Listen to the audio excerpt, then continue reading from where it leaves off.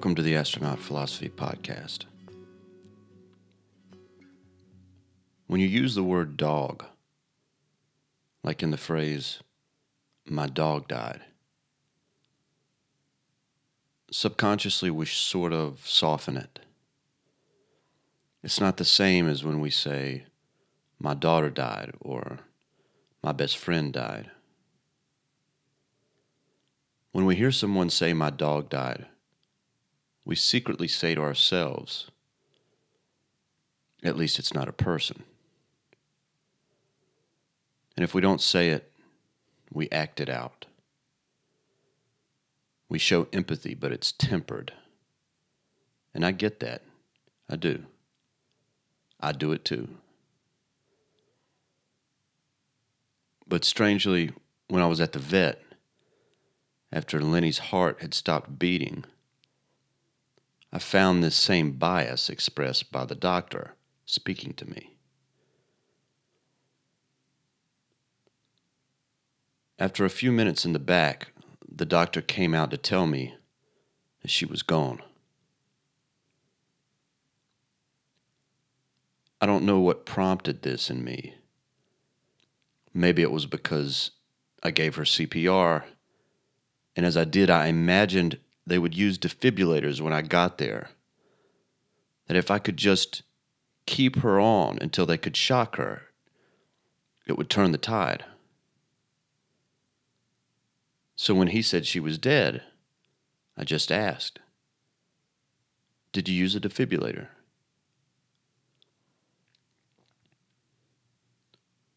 His response was no, that they didn't have a defibrillator, and that he had never even heard of anyone using a defibrillator on a dog. Now, I was confused at this because I knew for a fact at least some vets did, and I just assumed that they all did. Defibrillators are common in public spaces. When you get hired in any sort of public service, for example, you're going to get some training on one.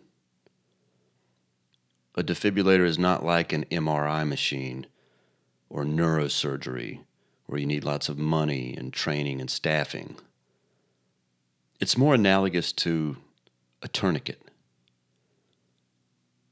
They're relatively more common because they're relatively cheap and easy to use. I asked the doctor, why wouldn't you, as a caregiver, want to be prepared for cardiac arrest? He looked at me directly.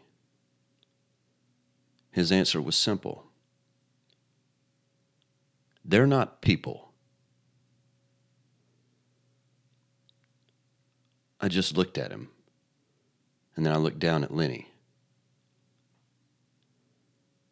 They're not people. Let me be clear about what he meant. He was not stating some kind of technical difference in species.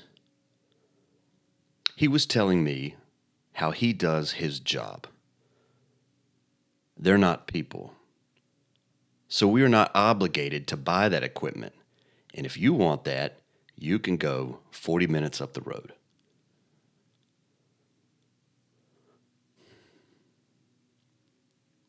Let me also be clear what I looked like in that moment. I was shirtless. Lenny had collapsed on the pavement unexpectedly. Both of my knees were dripping blood because I dropped to the ground and I tried to revive her on the concrete. I was covered in sweat because I'd been giving her CPR the whole ride over for 15 minutes. I could feel the rise and fall in her chest as I exhaled into her, but I couldn't get a response. And as that time went on, I began to cry. The tears were still streaming down my face. So that answer, "they're not people," flipped a switch in me. I didn't scream.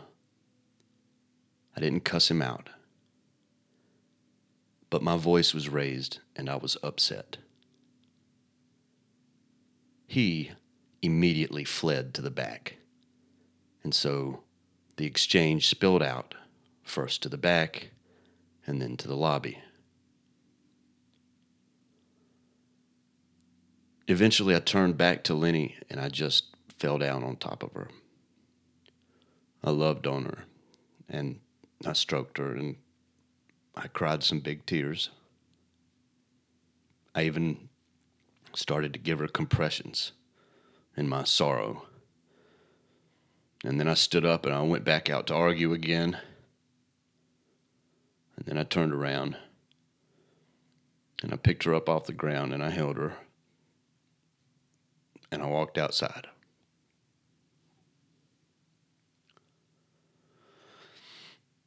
I'm not ashamed that I wasn't stoic. That was my companion. And that answer was bizarre. When you sell us health insurance policies like humans, offer supplements identical to humans, anxiety meds identical to humans, give them children's toys, set them on a vaccine schedule like they're going into kindergarten. You call me to the front desk and you say, Lenny's dad.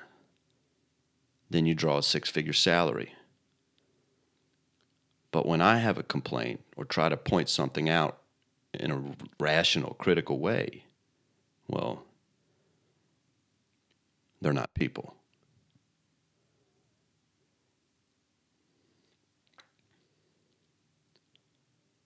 I went to another vet for the cremation in Winston. I didn't really accept her death until they told me for a second time. But this staff was wonderful, empathetic. One of the front desk ladies cried when she saw the shape I was in. It may be that a defibrillator would have made no difference at all here. But that attitude was fucked.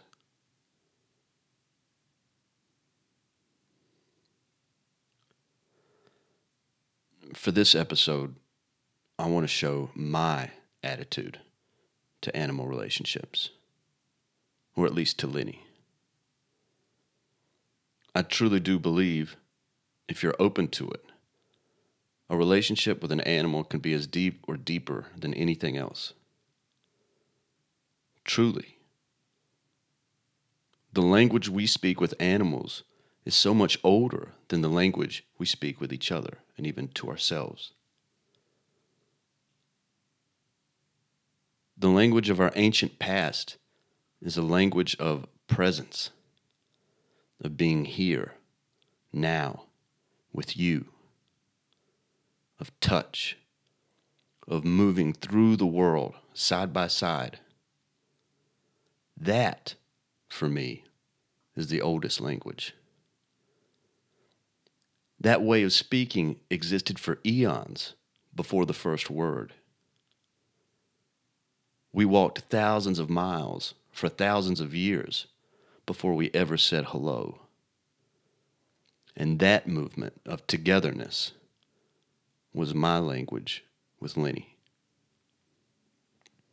I was Lenny's dad. I was Lenny's friend. In the 15 years she was alive, I was away from her only a handful of times. Training, the Army, Afghanistan, maybe a few vacations, road trips. That was it. The rest, we were together. For 11 of those 15 years, I made all of Lenny's meals. Usually by myself, but often with the help of a partner. Breakfast and dinner every day. Sweet potatoes, lentils, bananas, chicken, salmon, pork. Anything that I thought would help her. And when her body changed, I changed the meals the best I could.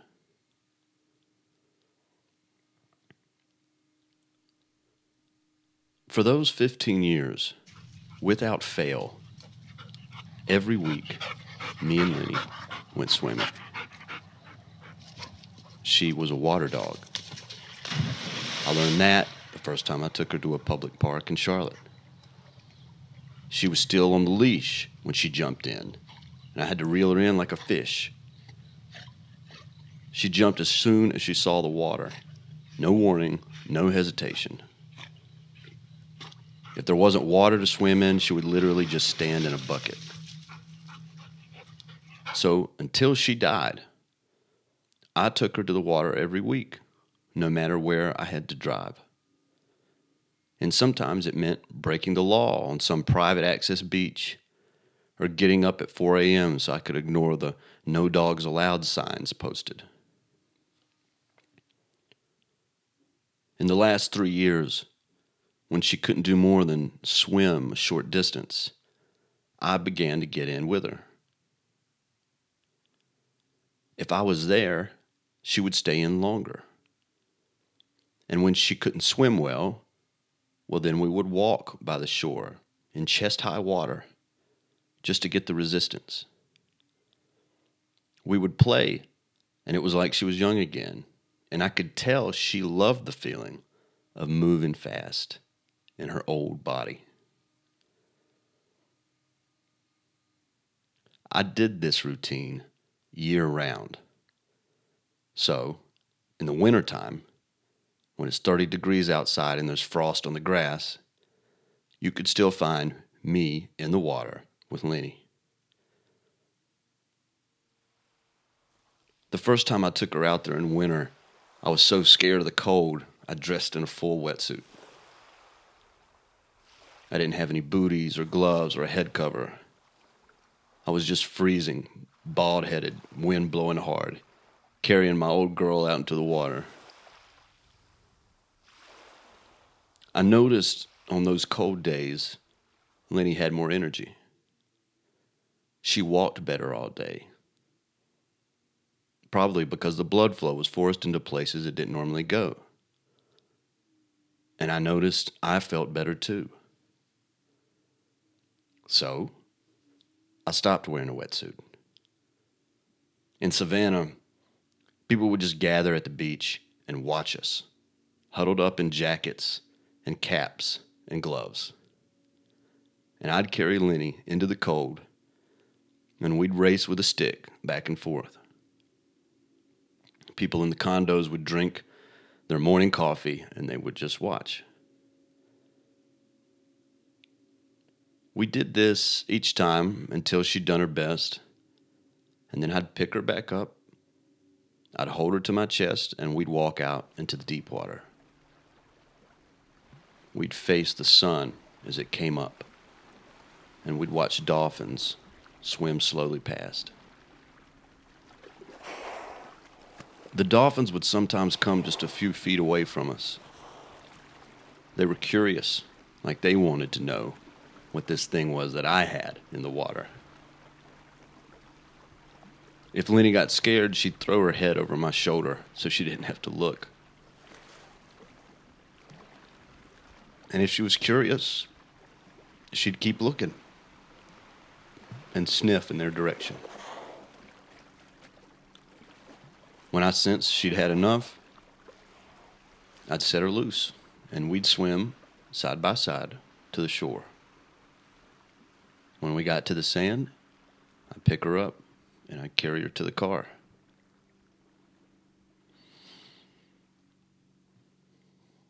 We paddleboarded a lot, too. We've done that for years.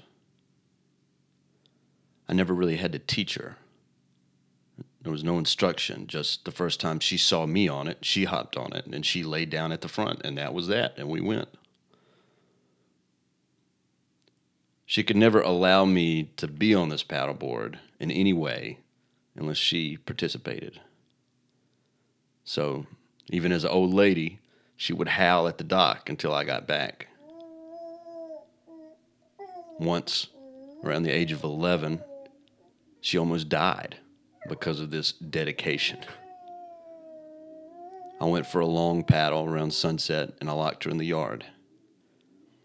I paddled out a long ways, over a quarter mile, until it was a little harder to pick out our place from the other places on the shore. And as I paddled, something told me I should turn around. When I looked over my shoulder, way out, over 100 yards from shore, I see this little blonde-headed dot. Lenny.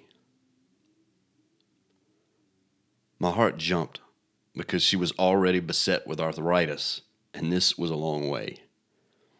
I turned around and I paddled as fast as I could go. When I got to her, she looked completely panicked, and I reached down, pulled her up by the neck, and rolled her onto the board with me. We both lay there, totally out of breath, and looked at each other. There was a surreal realization that she would die to be beside me, because she saw us as a unit, because that's what we were.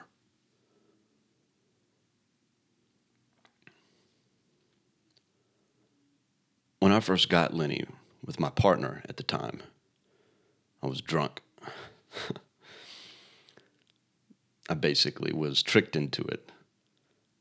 A girlfriend of hers wanted to get rid of Lenny because she was a lot to handle. The man who handed her off reiterated this, and he said, "This is a wild one." And when we walked in, a cat was chasing her down the stairs, and she was screaming. When I woke up after the agreement, the deal was already done, and I couldn't take it back. I named her Lenny, after the song by Stevie Ray Vaughan. And I'll be damned if that name did not encapsulate her personality completely. She was a rascal. She never learned to walk on a leash, not till the very end. She listened maybe 20% of the time, but she had a heart of gold.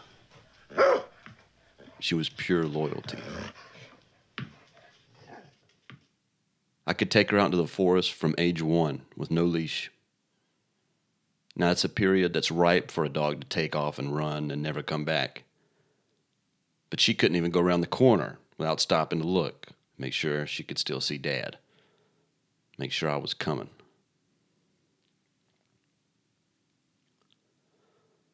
Sometimes in life, miracles happen, disguised as chaos. I look back at that moment and I see that's what Lenny was, a miracle.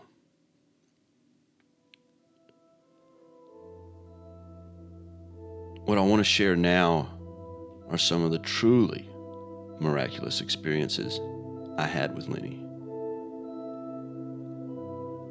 Now, this podcast episode is to honor her, not me. But I do have to talk a little bit about myself so that you can see how close we were, and I can show you what we shared.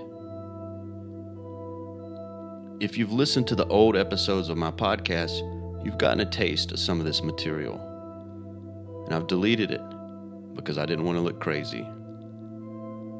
But now I just don't care.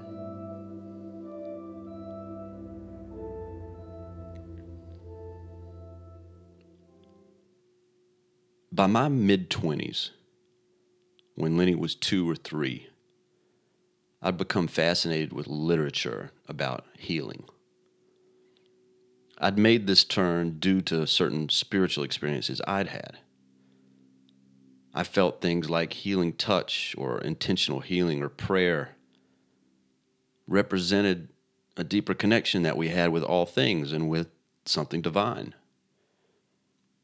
The most compelling special cases and spontaneous remission, for example, of chronic illness, these almost always have some sort of spiritual reorientation in the surveys filled out by the patients. So in this period, when I was at my most persistent at attempting to break into this reality, this healing, to reach God or cosmos or whatever you believe is out there.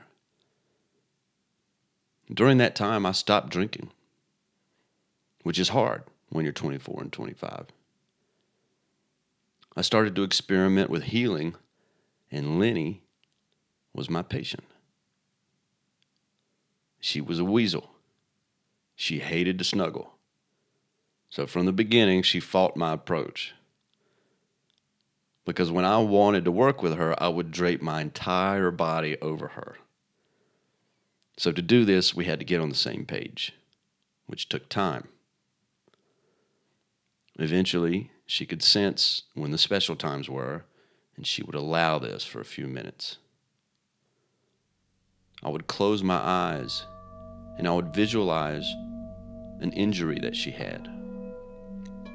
I'd visualize the cells and the buzzing, flittering particles, and the energy and the light, which I thought would be under that. I would go back and forth, visualizing this model, trying to touch the deepest energy. I'd try to move it into other places in her body, things that we assume compose us, cells, tissues. I would fill Lenny with light. I had to be in a meditative state to do this. I tried this over a dozen times. Sometimes something very interesting would happen. There would be a harmony between what I was reaching for and this something that actually responded. But it was still out of my control because as quickly as I slipped into it, I would slip back out again and it was finished. But when it did happen, Lenny and I could just look at each other like, did you feel that?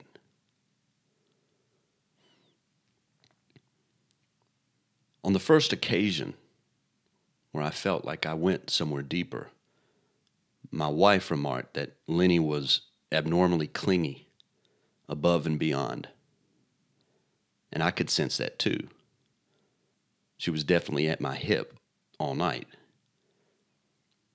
But she still had a little limp in her front leg, and that limp was what I wanted to heal.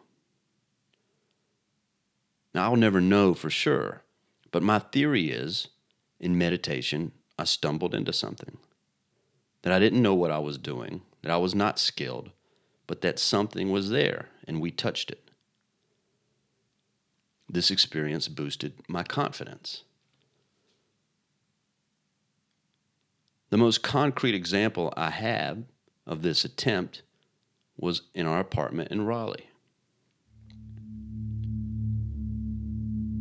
I had been working occasionally with my wife's eyes because they got very dry and she felt intense pain.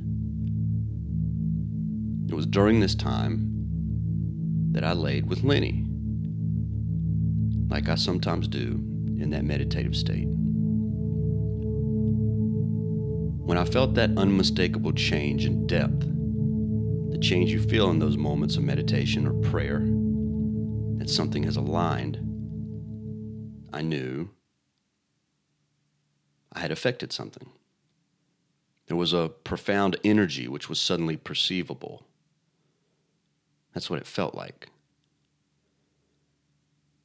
When I finished, I immediately took her on a walk so I could see if her limp was better. I want to emphasize at this point that a 10-year-old dog with heavy arthritis in both front elbows doesn't just heal. She ran with a limp, and after exercise, she always had pain and struggled to get up. But this particular day, she changed. She ran like a puppy. And when I say that, what I mean is, she would not stop. I threw non-stop with her for close to an hour. And you might shrug and say, well, that doesn't sound that crazy. But it was. I gave her no breaks, and she gave no signal she was tired. And I hadn't seen that in years. I actually became scared at one point that I'd kill her, that her heart would just explode and it would be my fault because I didn't stop. But her heart didn't explode, and she didn't quit, and she didn't limp.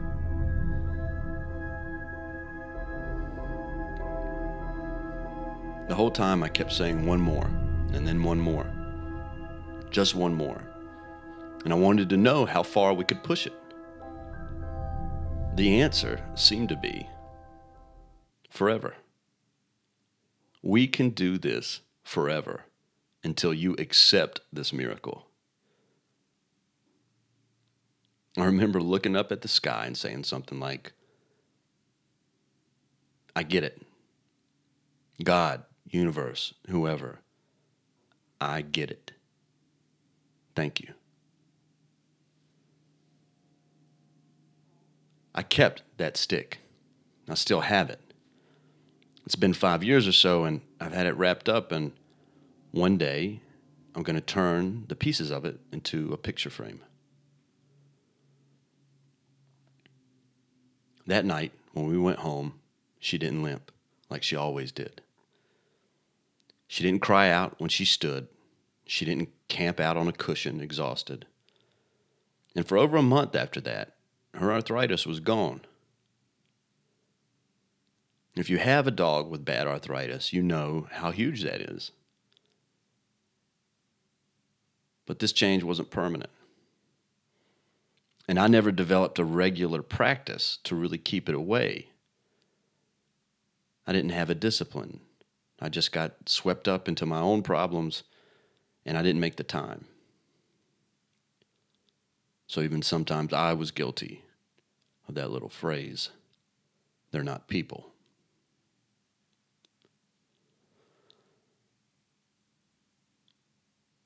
There are other things that happened outside of the healing. There were dreams. 2 weeks ago, just before Lenny died so suddenly, I had a premonition. I dreamt of her sudden death. The dream had this taking place in a particular circumstance. She died after a struggle in water, that she emerged from the water and then just dropped dead.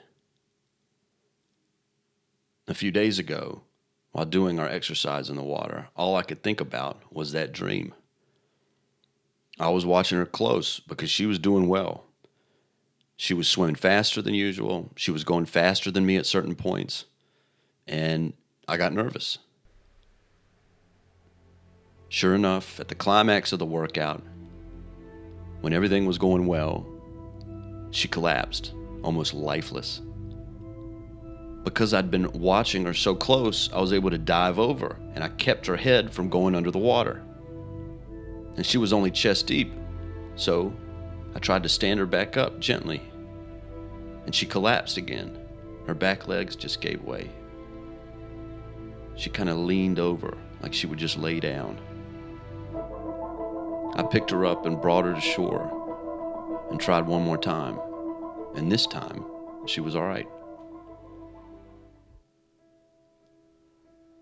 This had never happened before, and we swam every week for 15 years. I had never seen this, and it came right on the heels of a dream about some struggle in the water, an imminent death. For the following days, I convinced myself that I had beaten it, that this event had occurred as I dreamt it, but that I had saved her. I stopped her from going under, and that's what mattered, and so she would be all right. I even meditated some last week and tried to give her some good positive energy in whatever way I could. And then Wednesday, just like the dream, she collapsed, dead, heart stopped. For those of you who don't take premonitions seriously, it's okay. I got another one. This too is about Lenny. I want to tell you about her dream, but it involves telling you about another one.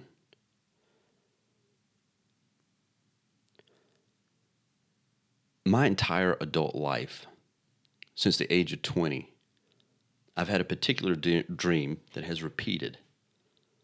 It's never been about the future, and I've never totally understood it. I'm inside a house, usually alone. I feel the presence of an invisible evil force. I can feel it, and I tense up and try to prepare. This force picks me up, it drags me around. I struggle to escape it. I'm scared. I'm screaming or fighting, and then I wake up. This dream stayed basically the same until the summer of 2020. That summer, for the first time, the evil force didn't come for me. It came for Lenny. And it came for Lenny in a very specific way. It wrapped around her neck and generated a slow, compressive, strangulating force, like invisible fingers choking the air out of her. I woke up horrified. The dream had a different quality to it, and the dreams about the future usually do. There's just this way of knowing that they're significant. There's no metric that can ever capture this in a survey or a diagnostic questionnaire. It's just this ineffable part of being a human that I have to accept with humility. In those days, my morning routine was to go into a quiet room in the basement. I would meditate there and try to develop my intention for directing my life or healing or maybe just having a good day. This particular morning, I started to really meditate on Lenny and on her neck. But there was a lot I didn't understand. Was the neck symbolic? Did it mean her actual breath was being choked out? Or was it just about her getting older? Was it a metaphor for her life force, slowly but naturally fading?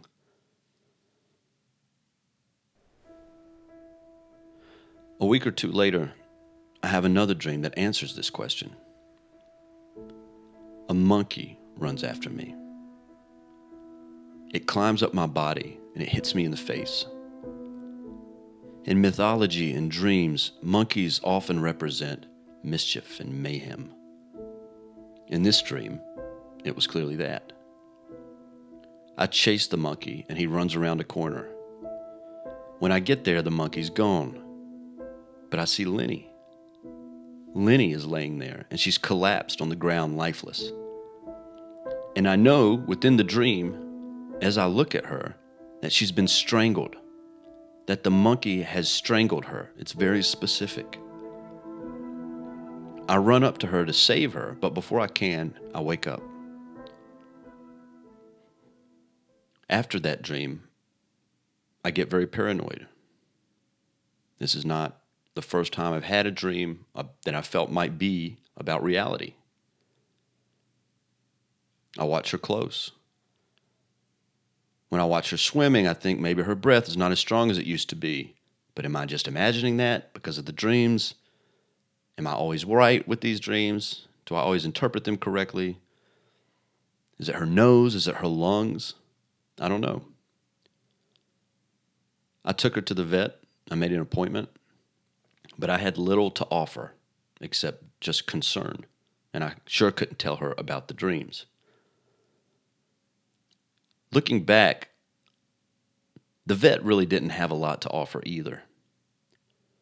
They didn't ask a single diagnostic question, which would have been helpful given a dog with potential breathing problems.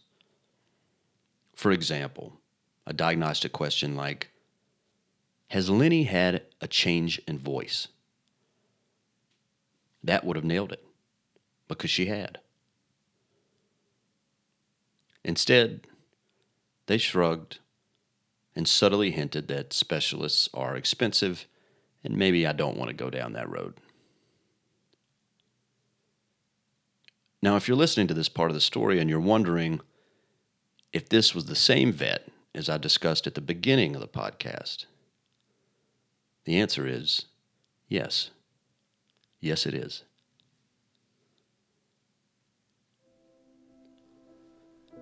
A few months went by, and all I could do was really wonder. 2020 was a crazy year for me.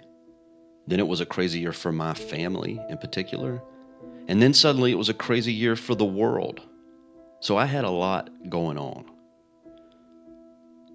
My only solution for Lenny was to be careful. So when I played fetch with her, I made sure my phone was not in my pocket in case I needed to jump in. I'd do short throws and I watched really close. Then suddenly in November, things got bad. She began to make a horrible snoring noise when she breathed. Not just exercising, but at rest or even sleeping. I knew there was a blockage, but I imagined it was in her nose. Or maybe I just wanted it to be in her nose so it wouldn't be life-threatening. After a few days of this, I took her back to the vet. I didn't have an appointment this time, so I had to pay an extra $300 to have her admitted the same day as an emergency. They accepted the money and brought her in. But in the end, they said the snoring, whatever it is not an emergency. They give me a non-emergency referral to a specialist in Winston. The specialist gives me an appointment a few weeks out. Now, if I know anything about medicine, I know that when there's an issue with an airway, it brings the urgency up drastically. That's because with airway blockages, you don't know how long you have before it closes. It could be 10 minutes. It could be 10 seconds. But if you have no familiarity with what you're trying to diagnose, and therefore no diagnostic criteria, well, you're not going to get it right. And this vet didn't get it right. So I took Lenny home with my referral.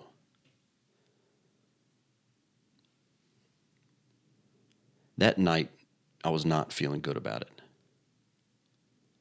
I've had 2 dreams now, and it sounds like she's having trouble breathing. The snoring is pitiful, even in her sleep.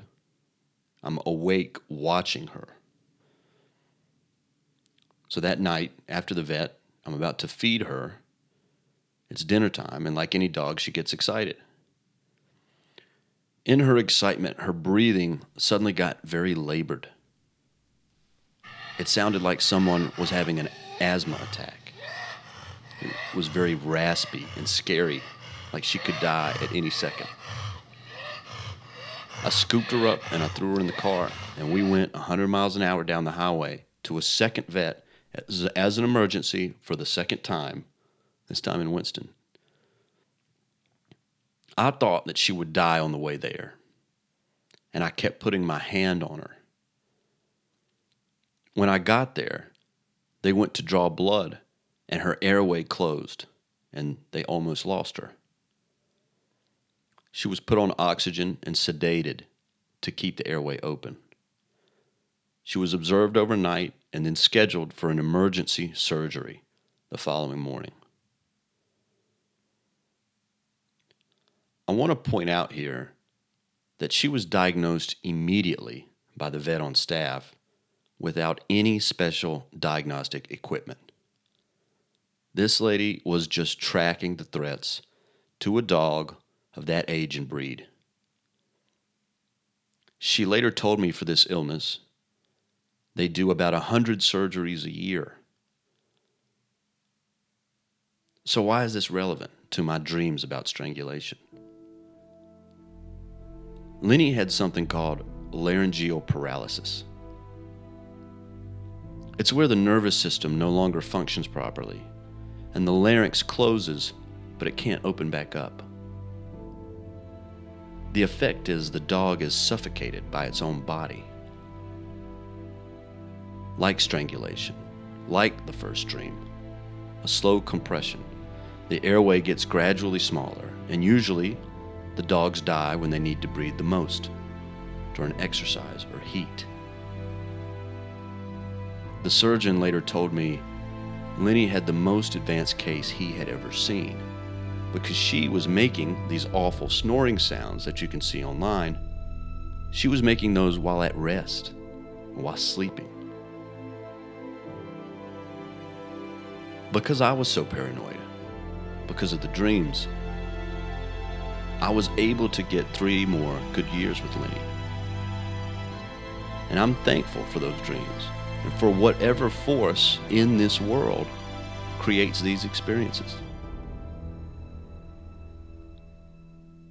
As a side note, if you own a lab, you should YouTube this. Laryngeal paralysis. Labs are not an exotic breed of animal, and 100 surgeries a year probably means thousands of undiagnosed and dead animals. You should know about it so you can look out for your companions. This episode is dedicated to Lenny. She allowed me to have this connection with her soul. And she allowed me to touch grass and touch heaven.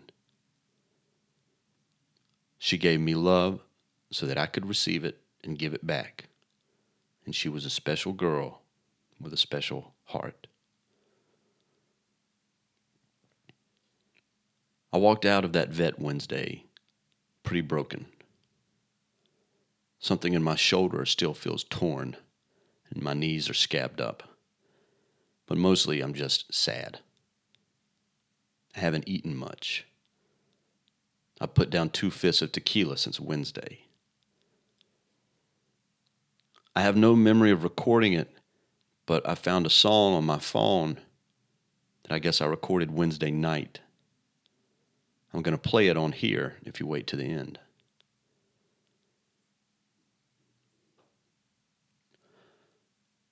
When I think about why this hit me so hard, other than the pure closeness that I had with this animal, I think it's also because of what it represents. Lenny was there for parts of my life for which I have no other witness. There is no one to talk to. It was just me and her. And that hurts.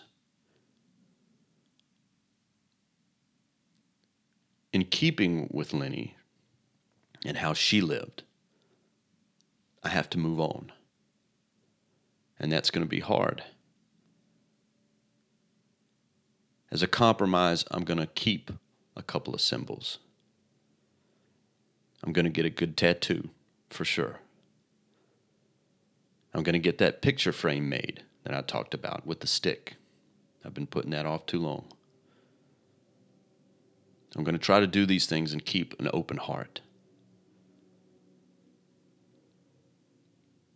I've already had one good dream about Lenny since she died. I dreamed that she was alive and well, and that she was in my arms, and that I was showing her to everybody. Now I know that dream is not coming true, but it feels good.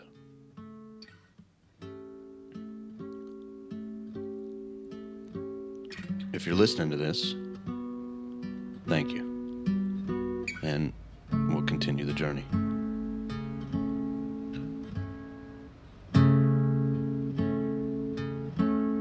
I know that I love you, and you love me too, my little girl.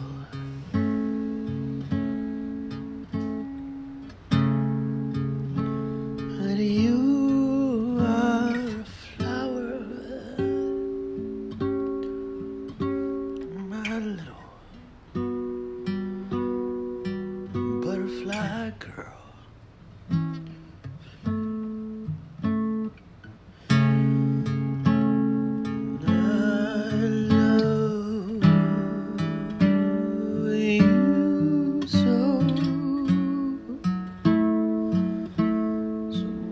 I could cry.